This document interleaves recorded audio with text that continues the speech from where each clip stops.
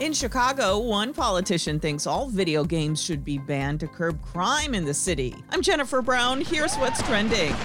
Grand Theft Auto is one of the games on the list. Last month, there were over 200 carjackings reported in Chicago. The new bill introduced in Illinois would bar selling any video games that portray psychological harm.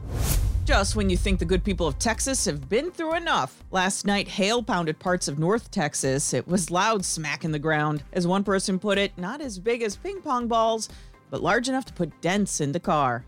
And going viral are photos from a school band room where students are playing their instruments in bright green, skinny pop-up tents. It's how they're staying safe at Wenatchee High School in Washington State, 6 feet apart and zipped up. It's a tight fit for the guy in the tuba.